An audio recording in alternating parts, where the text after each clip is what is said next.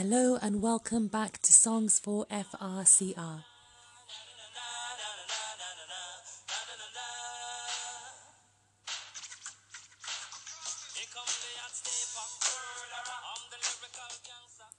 We're back after a short hiatus.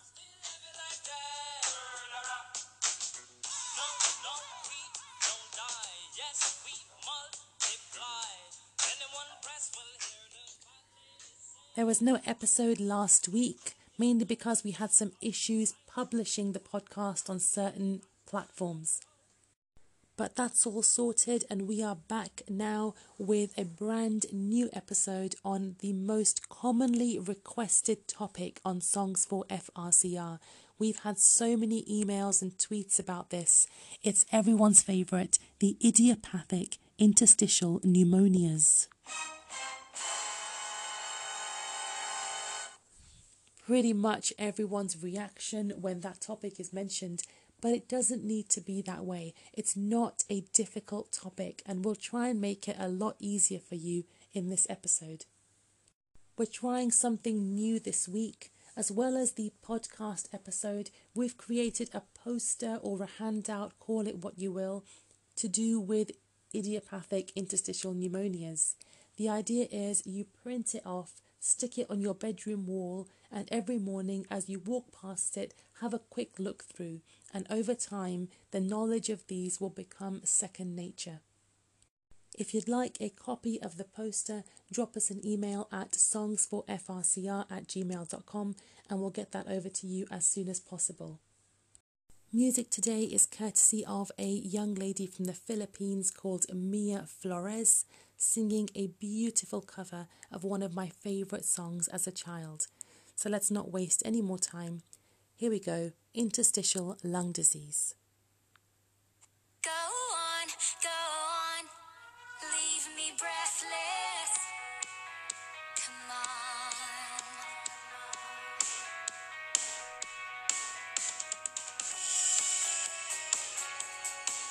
Yeah. The daylight's fading slowly, but time with you is standing still. I'm waiting for you only. The slightest touch and I feel weak. I cannot lie. From you I cannot hide. And I'm losing will to try. Can't hide it, can't fight it. So go on, come on, leave me breathless. Tempt me, tease me, until I can't deny this loving.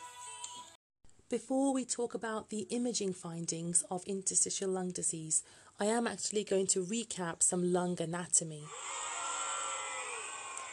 It's not that bad.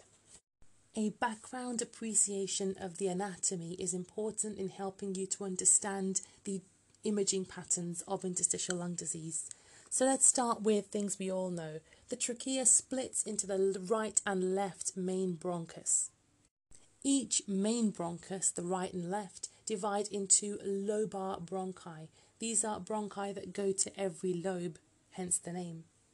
The lobar bronchi are secondary bronchi, which give rise to tertiary bronchi, the segmental bronchi.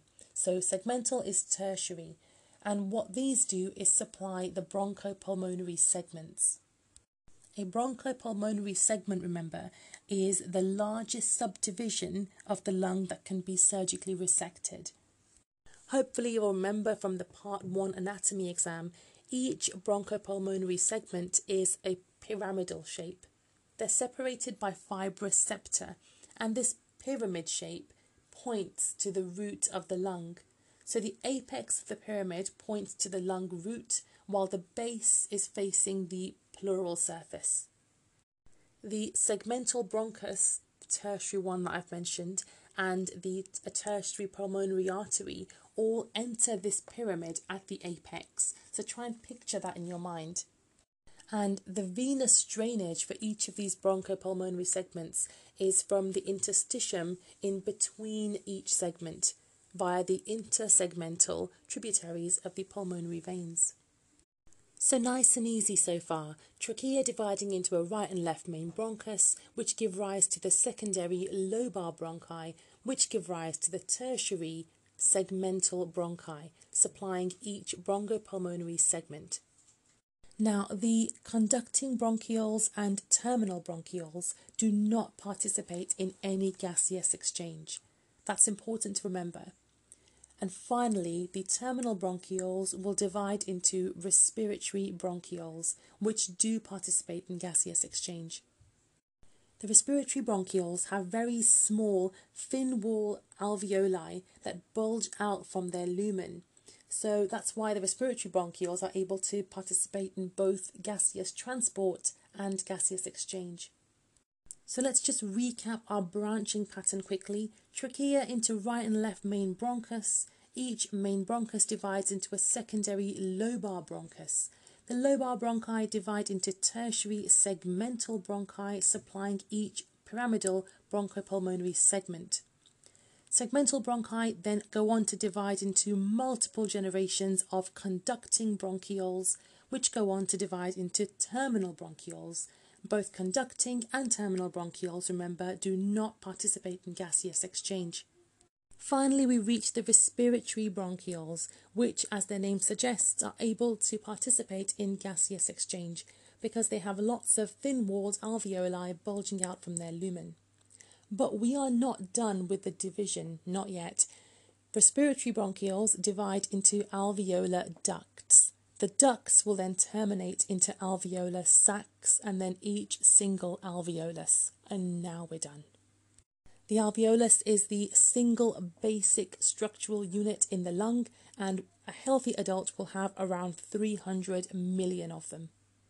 Both the canals of Lambert and the pores of Kohn are collateral aeration pathways. So the canals of Lambert, first of all, these are collateral pathways between the distal bronchial tree and the alveoli, while the pores of Kohn are connections between adjacent alveoli. Like I've said, they're both just collateral aeration pathways, and one thing to note is they're poorly formed in children, which is why kids tend to have a high incidence of round pneumonia. There are 3 more terms that I'd like you to know. The first is a primary pulmonary lobule. It's not very commonly used in radiology, but I want you to know it anyway. A primary pulmonary lobule is the unit of lung distal to every respiratory bronchiole. So that includes the alveolar ducts, the alveolar sacs, and the alveoli, which you'll know if you are listening. Like I've said, it's not a commonly used term in radiology, but I mentioned it anyway. The next thing I want you to appreciate is what a pulmonary acinus is. An acinus is the bit of the lung or the lung unit distal to a terminal bronchiole. Let me just remind you of the branching pattern if you have a memory of a goldfish. Remember, it went trachea, main bronchi, lobar bronchi, segmental bronchi, supplying bronchopulmonary segments, then loads of generations of conducting bronchioles, then further generations of terminal bronchioles, and then respiratory bronchioles, and then alveolar ducts, alveolar sacs, and single alveoli.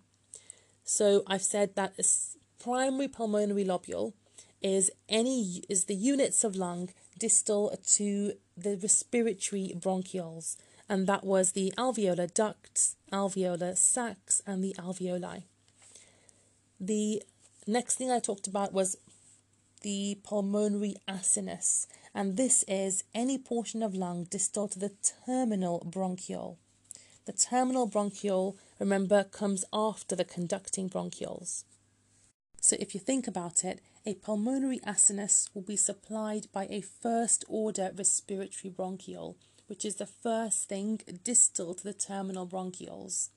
So respiratory bronchiole and everything distal to that forms a pulmonary acinus, every unit. The acini are separated by incomplete intralobular septa. When you group around 12 pulmonary acini together, that is called a secondary pulmonary lobule, an SPL, and that is a key term in respiratory radiology. So the secondary pulmonary lobule, I've said, is the key unit of respiratory radiology. It's formed from approximately 12 pulmonary acini, as I've said. Each SPL is supplied by a lobular bronchiole and pulmonary artery branch.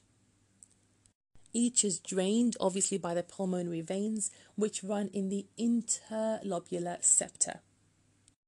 And like I've already told you, within each secondary pulmonary lobule is approximately 12 acini.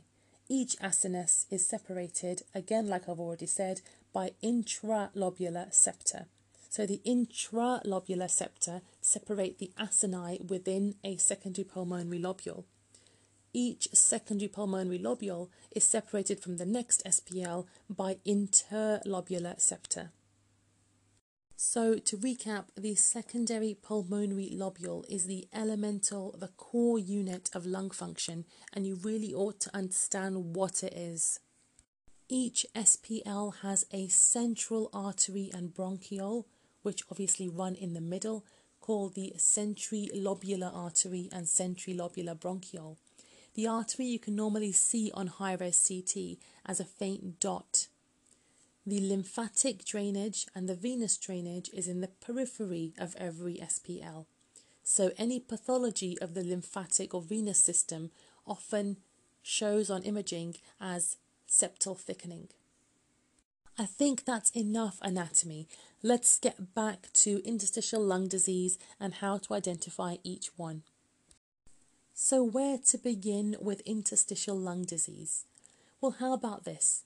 We've all heard the phrase, hell hath no fury like a woman scorned. I think that means if you upset a woman, she will have a wide variety of available responses to torture you with. However, men are different. Men are very much like the lungs in that they have a very limited repertoire of responses if they're insulted. The lungs only really know how to do 5 or 6 things if there is an injury or an insult to them. And luckily for us, we can group these 5 or 6 things into neat titles and just memorize the patterns. These responses, i.e. the only response to injury the lung has, are called the interstitial pneumonias. And we'll go through each one turn by turn and recognize how to spot them in an exam. The first I'm going to talk about is UIP, usual interstitial pneumonia. UIP is the pattern of disease you will get if a patient has pulmonary fibrosis that is idiopathic. So idiopathic pulmonary fibrosis gives you a UIP pattern. What is a UIP pattern? Let me tell you. Honeycombing is key to spot in UIP. It is highly specific for UIP, so honeycombing comes first. Then reticulation. Reticular shadows tend to be in the immediate subpleural lung area, and often they have some additional associated honeycombing and traction bronchiectasis. That's just when there is bronchiectasis caused by traction from the fibrosis. So UIP has honeycombing, which is highly specific, and reticulation in the immediate subpleural areas of lung. The changes tend to be predominantly peripherally in the lung and within the lower lobes. They can get some ground glass changes, but never in isolation. You wouldn't get only ground glass. I'm going to repeat this again because repetition is the only way to learn. UIP will predominantly have honeycombing and reticulation in the subpleural areas. It may have some ground glass, but reticulation and honeycombing will be predominant. Some textbooks state that the ratio of reticulation to ground glass is always more than 1, i.e. there is always a whole lot more reticulation than there is ground glass changes. Finally, if the fibrosis becomes advanced, as with all cases of fibrosis, you can get volume loss of the lobes. Now, I've said UIP is the pattern you will get if a patient has idiopathic, so unknown cause of pulmonary fibrosis. However, there are other diseases that are associated with a UIP pattern. It's a list to learn, one of the many lists you'll be learning for the 2A. However, never fear, we are here with a lovely mnemonic, and the one I've come up with is HARSH. Let's go through that mnemonic for diseases associated with a UIP pattern. H is Hermansky-Pudlak syndrome. A, there are two for A, amiodarone, lung, and asbestosis. R, again two for R, rheumatoid arthritis and radiation or radiotherapy. S is systemic sclerosis, which can sometimes give you a UIP pattern. However, please note an NSIP pattern, which is the next one I'm going to talk about, is more common with systemic sclerosis. And finally, H, hypersensitivity pneumonitis chronic. I'm going to say the whole thing again just to recap. So, UIP is the first pattern of interstitial pneumonia we're going to talk about. UIP is the pattern most commonly found with idiopathic pulmonary fibrosis. If you get pulmonary fibrosis for no cause, and that's pretty harsh, and harsh is the mnemonic for diseases associated with a UIP pattern. These are Hermansky-Pudlak syndrome, asbestosis, amiodarone lung, radiation treatment, rheumatoid arthritis, systemic sclerosis, although remember, more common to get NSIP with systemic sclerosis, and finally, hypersensitivity pneumonitis chronic. What will we see in this harsh UIP that we've developed? We will see honeycombing. It's the H's again. Honeycombing is key. It's highly specific for UIP. We'll also see reticulation in the immediate subpleural areas. All the changes we'll see will be peripherally and predominantly within the lower lobes of the lung. We may also see some associated traction bronchiectasis and possibly ground glass changes, although not very much. And that's it for UIP. That's all you need to know. Let's move on to our next pattern of response, one of the few that I've said our lung has. That's called NSIP, non-specific interstitial pneumonitis. How will we spot NSIP? It's very easy.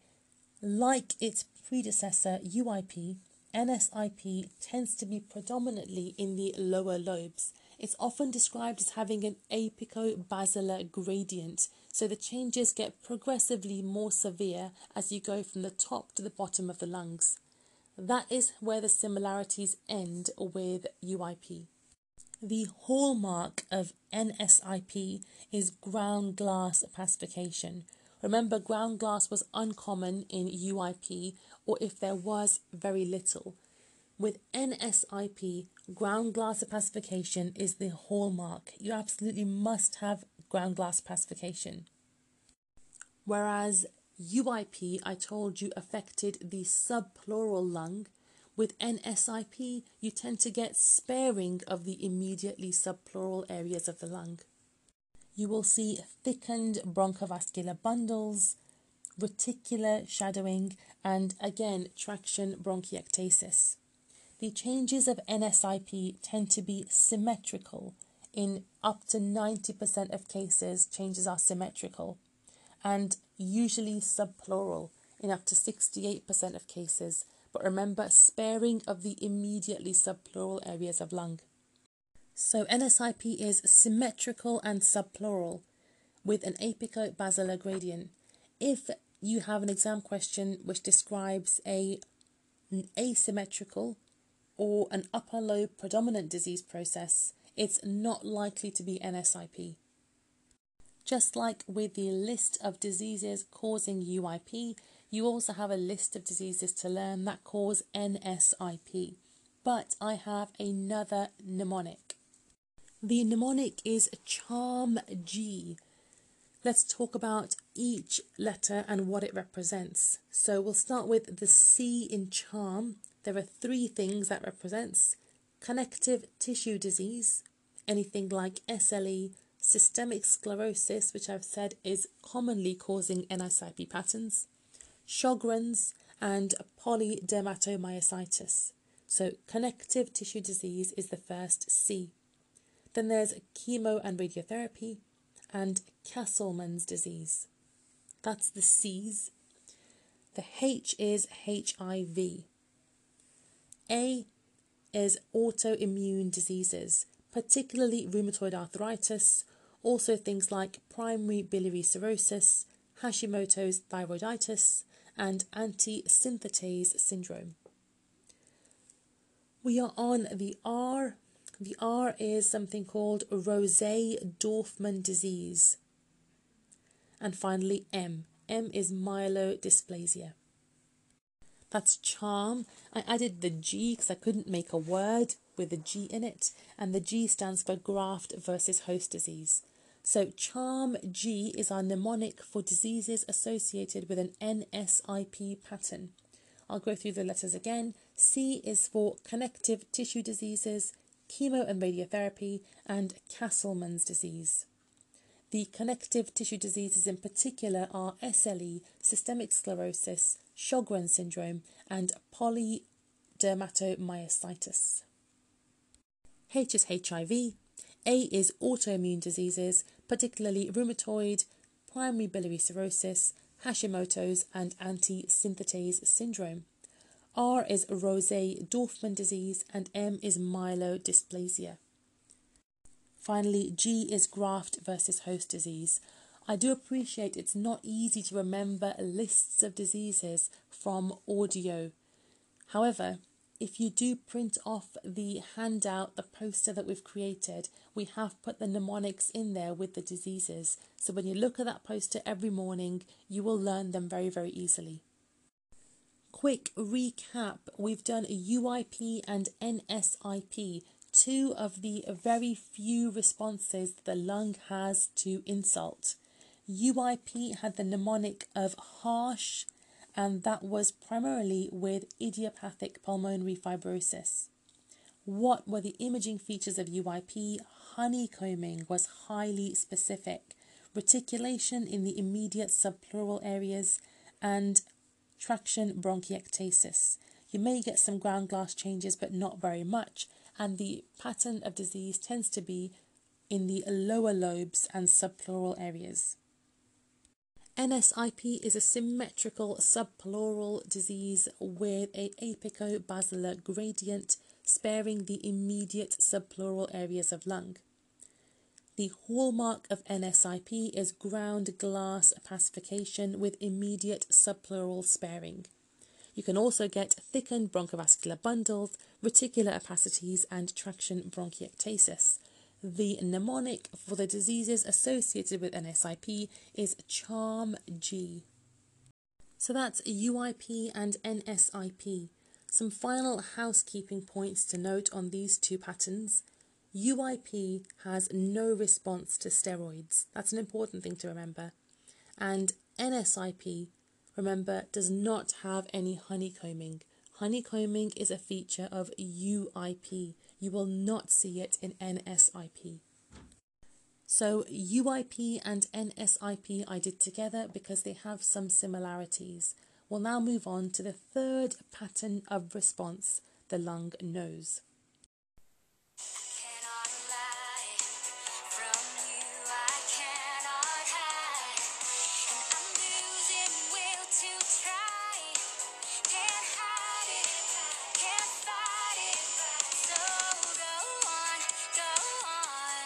come on, leave me breathless, tempt me, tease me, until I can't deny this love and feeling. Make me long for your kiss. Go on, yeah, come on. The next pattern of response is called cryptogenic organizing pneumonia. Now, an organizing pneumonia is just a histological pattern of alveolar inflammation. When that pattern occurs without an underlying known cause, we call it cryptogenic, and that's the term, cryptogenic organizing pneumonia. COP tends to occur in patients around 55 to 60 years old, a similar group to those that tend to get NSIP. What would you see on COP imaging? You would see what you'd expect for something called cryptogenic organizing pneumonia. You'd see patchy consolidation, generally within the subpleural and peribronchovascular distributions. There will be small, ill-defined peribronchial nodules, bronchial wall thickening and bronchial wall dilatation, and you can also get ground glass changes and a crazy paving pattern. Crazy paving is simply when you have ground glass changes with superadded septal thickening, giving you a crazy paving pattern. There is one feature that is specific to cryptogenic organizing pneumonia called the atoll sign. The atoll sign is a reverse halo sign. In other words, you have ground glass changes surrounded by dense consolidation. You'll only see it in about 20% of patients with COP, but if you do see it, it's specific. COP is usually caused by infection, as you would expect, but it can also be a drug response as well as response to an inhaled pathogen. Fortunately, patients with COP do respond to steroids, unlike those with UIP. That's 3 down, 3 to go. Let's take it from the top because I will make you memorize this if it kills me. UIP. UIP is the pattern of disease seen in patients with idiopathic pulmonary fibrosis, but it's also associated with a load of diseases which are remembered with the mnemonic HARSH. UIP has a specific feature of honeycombing. Reticulation is in the subpleural lung with associated traction bronchiectasis. Tends to be peripheral and lower lobe predominant disease involvement, and ground glass is limited. NSIP. NSIP is symmetrical and subpleural, although spares the immediate subpleural lung. It has usually an apico-basilar gradient, and the hallmark of NSIP is ground glass opacification with, like I've said, immediate subpleural sparing. You'll see thickened bronchovascular bundles, reticular shadowing, and traction bronchiectasis again. The mnemonic here is CHARM-G. And cryptogenic organizing pneumonia, which is patchy consolidation with small, ill-defined peribronchial nodules. The consolidation tends to be subpleural and peribronchovascular. There is bronchial wall thickening, bronchial wall dilatation, and ground glass, crazy paving with a specific atoll sign, the reverse halo sign. Take a break, we are halfway there.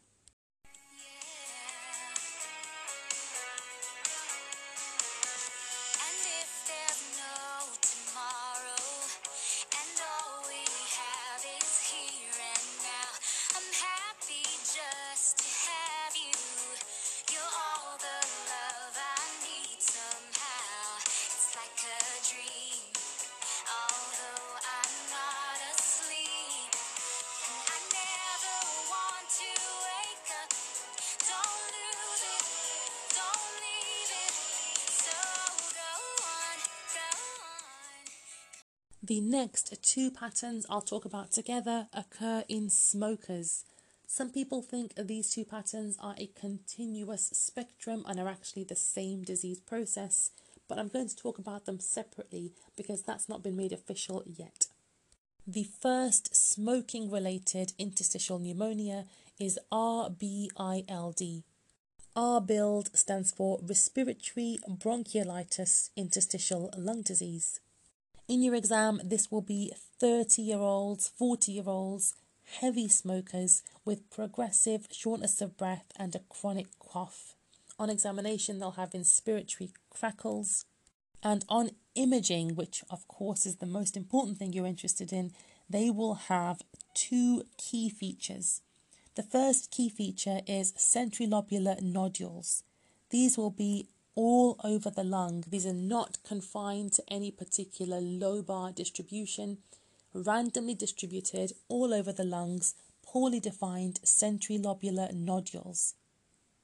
For those of you who aren't clear on what a centrilobular nodule actually represents, think back to my original anatomy talk at the beginning of this. I talked about the secondary pulmonary lobule, which has in the centre a centrilobular artery and a centrilobular bronchiole. If you recall, I said you can usually see the centrilobular artery on high-res CT, but you can't see the centrilobular bronchiole. If that bronchiole is obstructed for some reason, infection, inflammation, then you can see it. So a centrilobular nodule is simply an obstructed, opacified centrilobular bronchiole running in the centre of our secondary pulmonary lobule.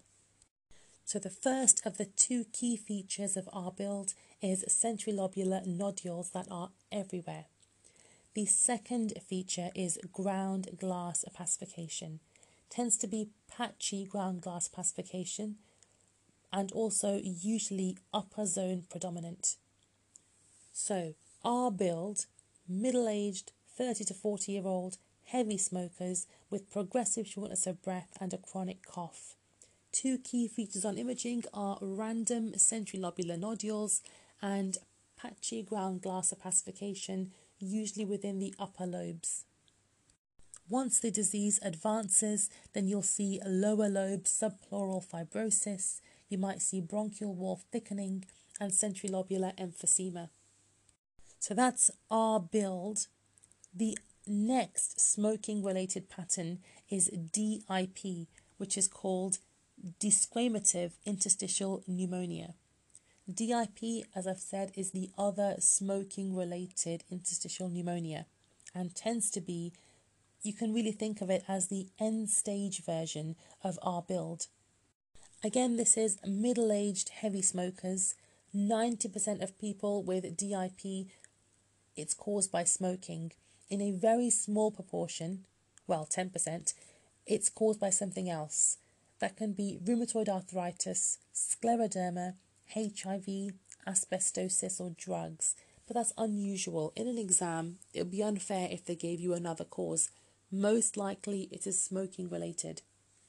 DIP is essentially a smoking related chronic centrilobular emphysema with bronchial wall thickening. How we tell it apart from our build? First of all, imaging-wise, it's unreliable, and if you're diagnosing one of these two, you normally need a lung biopsy to differentiate between our build and DIP. In an exam, however, they will expect you to be able to differentiate them, and these are the main ways you're going to do that. First of all, DIP tends to be bilateral and symmetrical. It also has ground glass changes like with our build, but the ground glass is a lot more prominent with DIP. They can get a little peripheral and very limited amount of honeycombing, but one of the key features differentiating DIP from our build is cystic change. You may get small cyst, or you will get small cyst, which tend to be basal predominant. So our build and DIP are the two main smoking-related interstitial pneumonias. Our build is middle-aged, heavy smokers with progressive shortness of breath. Two key features there are patchy ground glass changes, which tends to have an upper lobe predominant distribution, and poorly defined centrilobular nodules everywhere. In the advanced stage, you can get some subpleural fibrosis, bronchial wall thickening, and some emphysema. So our build and DIP are the two smoking-related interstitial pneumonias. Our build is middle-aged smokers, middle-aged heavy smokers with progressive shortness of breath. Two key imaging features are patchy ground glass changes, predominantly within the upper zones, and poorly defined centrilobular nodules, which are everywhere. You can get subpleural fibrosis in the later stages. DIP, key differentiating features are more ground glass than our build, tends to have cystic change, so small cysts predominantly in the lower zones. It's usually bilateral and symmetrical. Remember, I said you can't confidently diagnose the two on imaging alone, and a biopsy is usually required. Right, that's 4 down. I'm counting RBILS and DIP as 1, so we've done 4 now. There are 2 more to go. Let that sink in, have a break, listen to the cause, and we'll come back and finish off the final 2. Tempt me, tease me, until I can't deny this loving feeling. Make me long for your kiss. Go on, yeah, come on.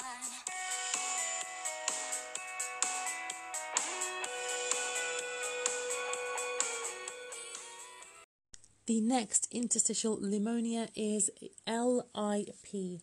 LIP is lymphoid interstitial pneumonia.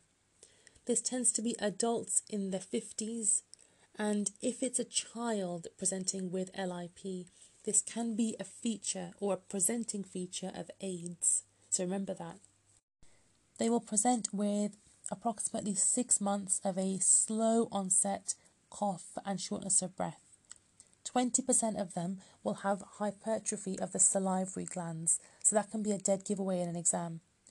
Also, 80%, if they mention lab results, will have a polyclonal or an IgM monoclonal gammopathy or hypogammaglobulinemia. These will be giveaways in an exam.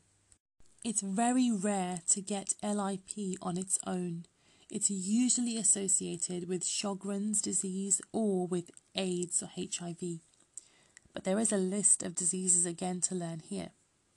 The mnemonic I have for this is SCRAPS. So, S is for Sjogren's, I've already mentioned. C is Castleman's disease. R is rheumatoid arthritis, which seems to feature in every one of these. A is AIDS and autoimmune thyroiditis. P is pulmonary amyloidosis, and S is SLE. I'm going to repeat those. The mnemonic for diseases associated with LIP, which I've said rarely occurs alone, is SCRAPS, Sjogren's disease, Castleman's disease, rheumatoid arthritis, autoimmune thyroiditis, pulmonary amyloidosis, and SLE, systemic lupus erythematosus. What are the key features of LIP? Apart from the stuff I've already mentioned, there are 4 key imaging features of LIP. The first is pulmonary nodules. These are small, ill-defined nodules, usually of variable sizes. They're not uniform. The second is ground glass opacification. This can sometimes be lower lobe predominant. Then we have thin-walled cysts, cystic change like we had with DIP. However, these cysts tend to be in a perivascular or subpleural distribution. Often they will abut vessels and can also be very, very deep in the lung parenchyma. Finally, a mediastinal lymphadenopathy. So the 4 features of LIP were small, ill-defined, random sizes, pulmonary nodules, ground glass opacification, scattered thin-walled cysts, and mediastinal lymphadenopathy. You will see things like pneumothoraces with LIP also. Let me just recap LIP, which is lymphoid interstitial pneumonia. Adults in their 50s tend to get it. If it's a child, it may be the presenting feature of AIDS. They tend to have a half a year history of gradual onset cough and dyspnea. 20% will have hypertrophy of the salivary glands, which can be a giveaway in an exam. And the majority will have polyclonal or IgM monoclonal gammopathy or hypogammaglobulinemia. The mnemonic to remember the diseases associated with LIP is SCRAPS, Sjogren's, Castleman's disease, rheumatoid, AIDS and autoimmune thyroiditis, pulmonary amyloidosis, and SLE. The four main features of LIP on imaging will be small ill-defined pulmonary nodules, ground glass opacification, thin-walled cysts, and mediastinal lymphadenopathy, plus minus pneumothoraces. We have reached the final interstitial pneumonia, acute interstitial pneumonia, the only acute one of the lot, AIP. It's also called Hammond-Rich syndrome and histologically is diffuse alveolar damage. AIP is the syndrome or the pattern of disease you will see in ARDS, acute respiratory distress syndrome. So a patient with ARDS, the pattern of pneumonia you will see is AIP. I've said it's the only one that's acute. It is very acute and rapidly progressive. Usually 50-year-olds, as it tends to be with most of these diseases, and they have no prior history of any lung disease. A small proportion will have some pre-existing diseases like people with leflunomide-induced AIP. Leflunomide is a disease-modifying anti-rheumatic drug often used in rheumatoid arthritis, and that can cause AIP. These patients will present with myalgia, with fever, chills, malaise, and sometimes viral upper respiratory tract infections. They will develop a severe exertional dyspnea within a matter of days. The alveolar damage is usually caused by surfactant destruction, and what you'll see on imaging is bilateral symmetrical ground glass changes extensively. You'll see traction bronchiectasis in the majority, 80% of patients, which actually correlates with disease severity and duration. There'll be dependent airspace consolidation and architectural lung distortion. So quick recap of AIP, acute interstitial pneumonia, the only acute one of our group, also called Hammond-Rich syndrome. It is the pattern of disease you will see in acute respiratory distress syndrome, and they will present with a very short history of a matter of days of exertional dyspnea, fever, myalgia, chills, and sometimes upper respiratory tract infections. A giveaway in an exam is if the patient is taking something called leflunomide, which is an anti-rheumatic drug. Leflunomide is known to cause AIP. On imaging, you will see bilateral symmetrical ground glass opacification, traction bronchiectasis in 80%, which correlates with disease duration, dependent airspace consolidation, and architectural distortion. That's it. That's the only 6 responses the lung knows to any insult it receives. I'm going to go over it from the top, but only mention the key features of each one. So let's go right back to the beginning to UIP. UIP, the mnemonic to remember the diseases associated with UIP was harsh. Key feature of UIP is honeycombing. It's highly specific. Reticulation in the immediate subpleural lung with associated traction bronchiectasis. UIP tends to be peripheral and lower lobe predominant. They may be ground glass, but very little. NSIP is the symmetrical subpleural apico-basilar gradient pattern. It spares the immediate subpleural lung, and the hallmark is extensive ground glass opacification. Remember, ground glass sparing the immediate subpleural lung. The mnemonic to remember the diseases associated with NSIP was CHARM-G. Other things you'll see are thickened bronchovascular bundles, reticular opacities, and traction bronchiectasis. We then did COP, cryptogenic organizing pneumonia. As with pneumonias, you will see patchy consolidation, small ill-defined peribronchial nodules, bronchial wall thickening, ground glass and crazy paving, and specifically the atoll sign, which is central ground glass surrounded by consolidation, dense consolidation. You'll only see it in 20% of patients. Next, we did the two smoking-related interstitial pneumonias, R-BILD and DIP. R-BILD had ground glass opacification and poorly defined centrilobular nodules. They were the two key features of R-BILD. The ground glass opacification usually has an upper zone predilection in R-BILD. DIP can be thought of as the end stage of R-BILD. This has bilateral and symmetrical, predominantly basal peripheral changes. What you'll see here is small cystic spaces, as well as bronchial wall thickening and centrilobular emphysema. There is a lot more ground glass opacification in DIP compared to R-BILD.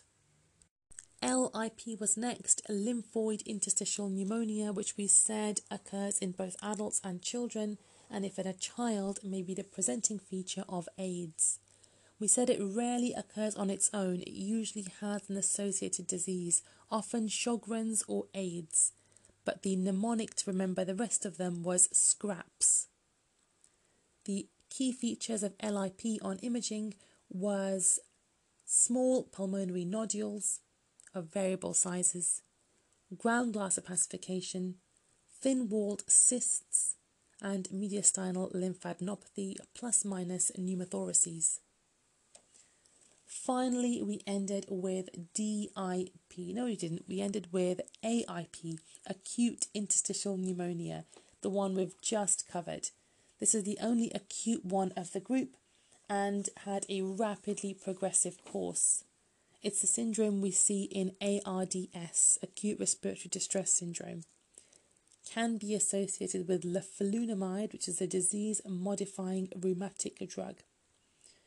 The key features are bilateral symmetrical ground glass opacification, traction bronchiectasis in 80%, which correlates with disease duration, and airspace consolidation, usually in the dependent portion of the lungs. That is the 6 patterns of disease, but we're not finished because there are 2 more things I want to talk about before I let you go. The 2 things are Lamb and Langerhans histiocytosis. Have a break, have a breather, let all that sink in, and we'll cover the other 2.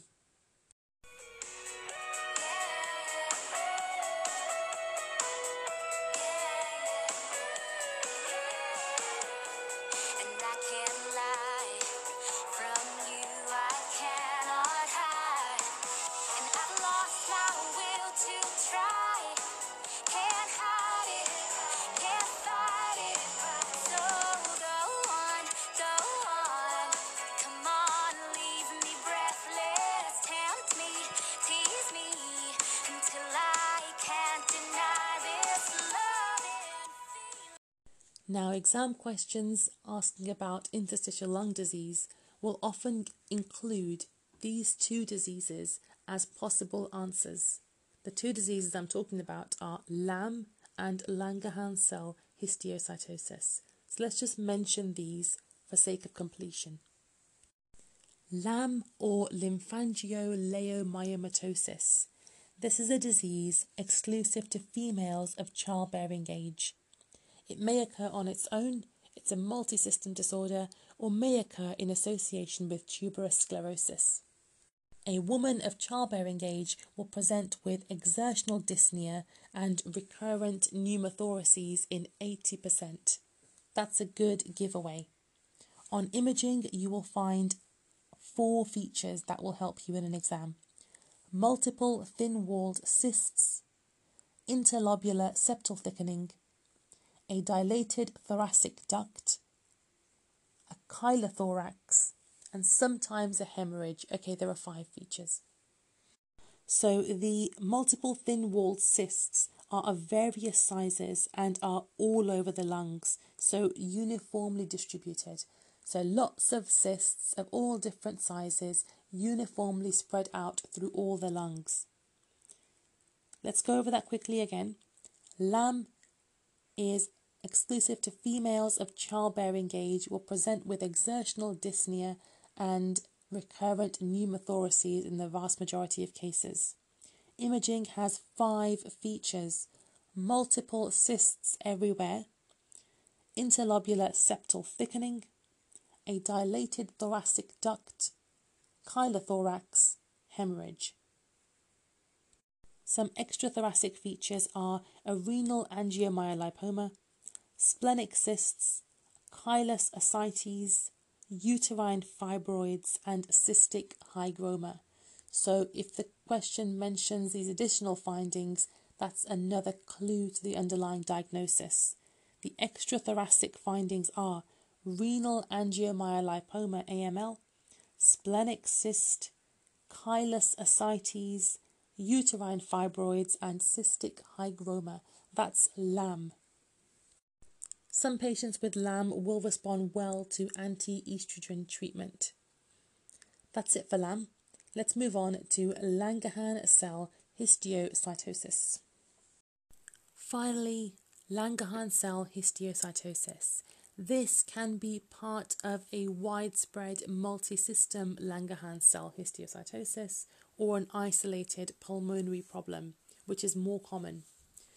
This is a disease of smokers, young smokers. These are 20 to 40-year-old people who are heavy smokers.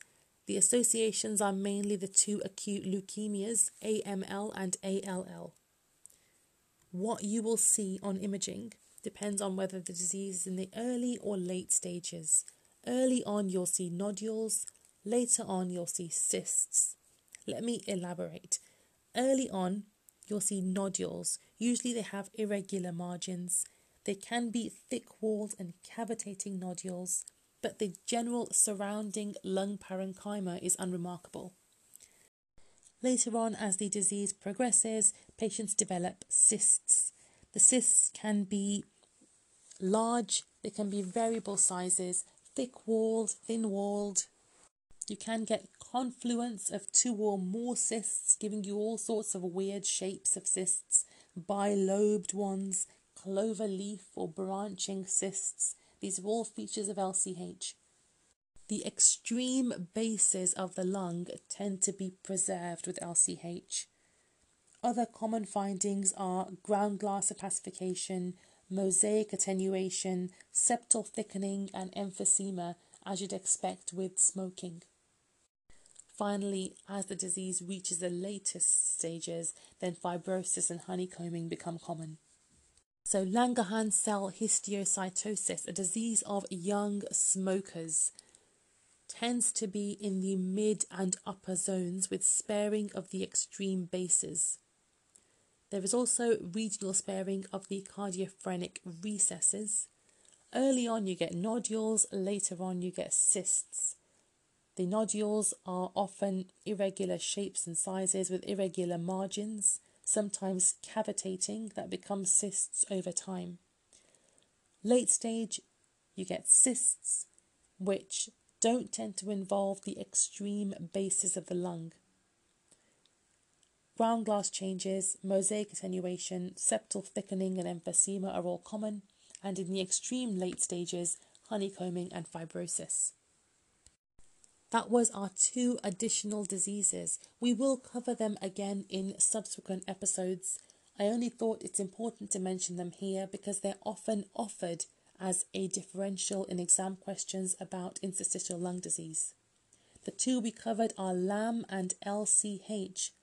LAM is exclusive to females of childbearing age who present with exertional dyspnea and recurrent pneumothorax in the majority. 5 things you will see on imaging: multiple thin-walled cysts, interlobular septal thickening, a big thoracic duct, a chylothorax, and hemorrhage sometimes. Extrathoracic features are renal AML, splenic cysts, chylous ascites, uterine fibroids, and cystic hygroma. LCH, pulmonary LCH, was a disease of young smokers. generally in the mid and upper zones, sparing the extreme basses, and also sparing the cardiophrenic angles. Early on it gives you nodules, later on it gives you cysts, and you also have ground glass changes, mosaic attenuation, septal thickening, emphysema, and at the end, fibrosis and honeycombing. That's it for the idiopathic interstitial pneumonias. We will do further episodes covering things like hypersensitivity pneumonitis, aspergillosis, tuberculosis, and other lung diseases. But for now, we hope you enjoyed that episode and hope you learned something. We hope it helped you clear these things in your mind. If you can appreciate, some topics are not easy to teach without any visual aids, and that's why I've already mentioned we created a poster or a handout, call it whatever you like, to help you remember the things that you've heard today. This is essentially pictures with a few little notes scattered around them. Print off the poster, stick it on your bedroom wall. Every morning when you wake up, glance through the pictures and you will remember this stuff in no time. If you would like a copy of our poster, drop us an email at songsforfrcr@gmail.com and we'll get that over to you as soon as possible. Please do let us know if it helped you, and if it did, we will start to create more visual aids to go with every episode we do. For now, have a great week and we'll see you next time on Songs for FRCR. Music today was from the very talented Mia Flores, singing a cover of the iconic Cause song, Breathless.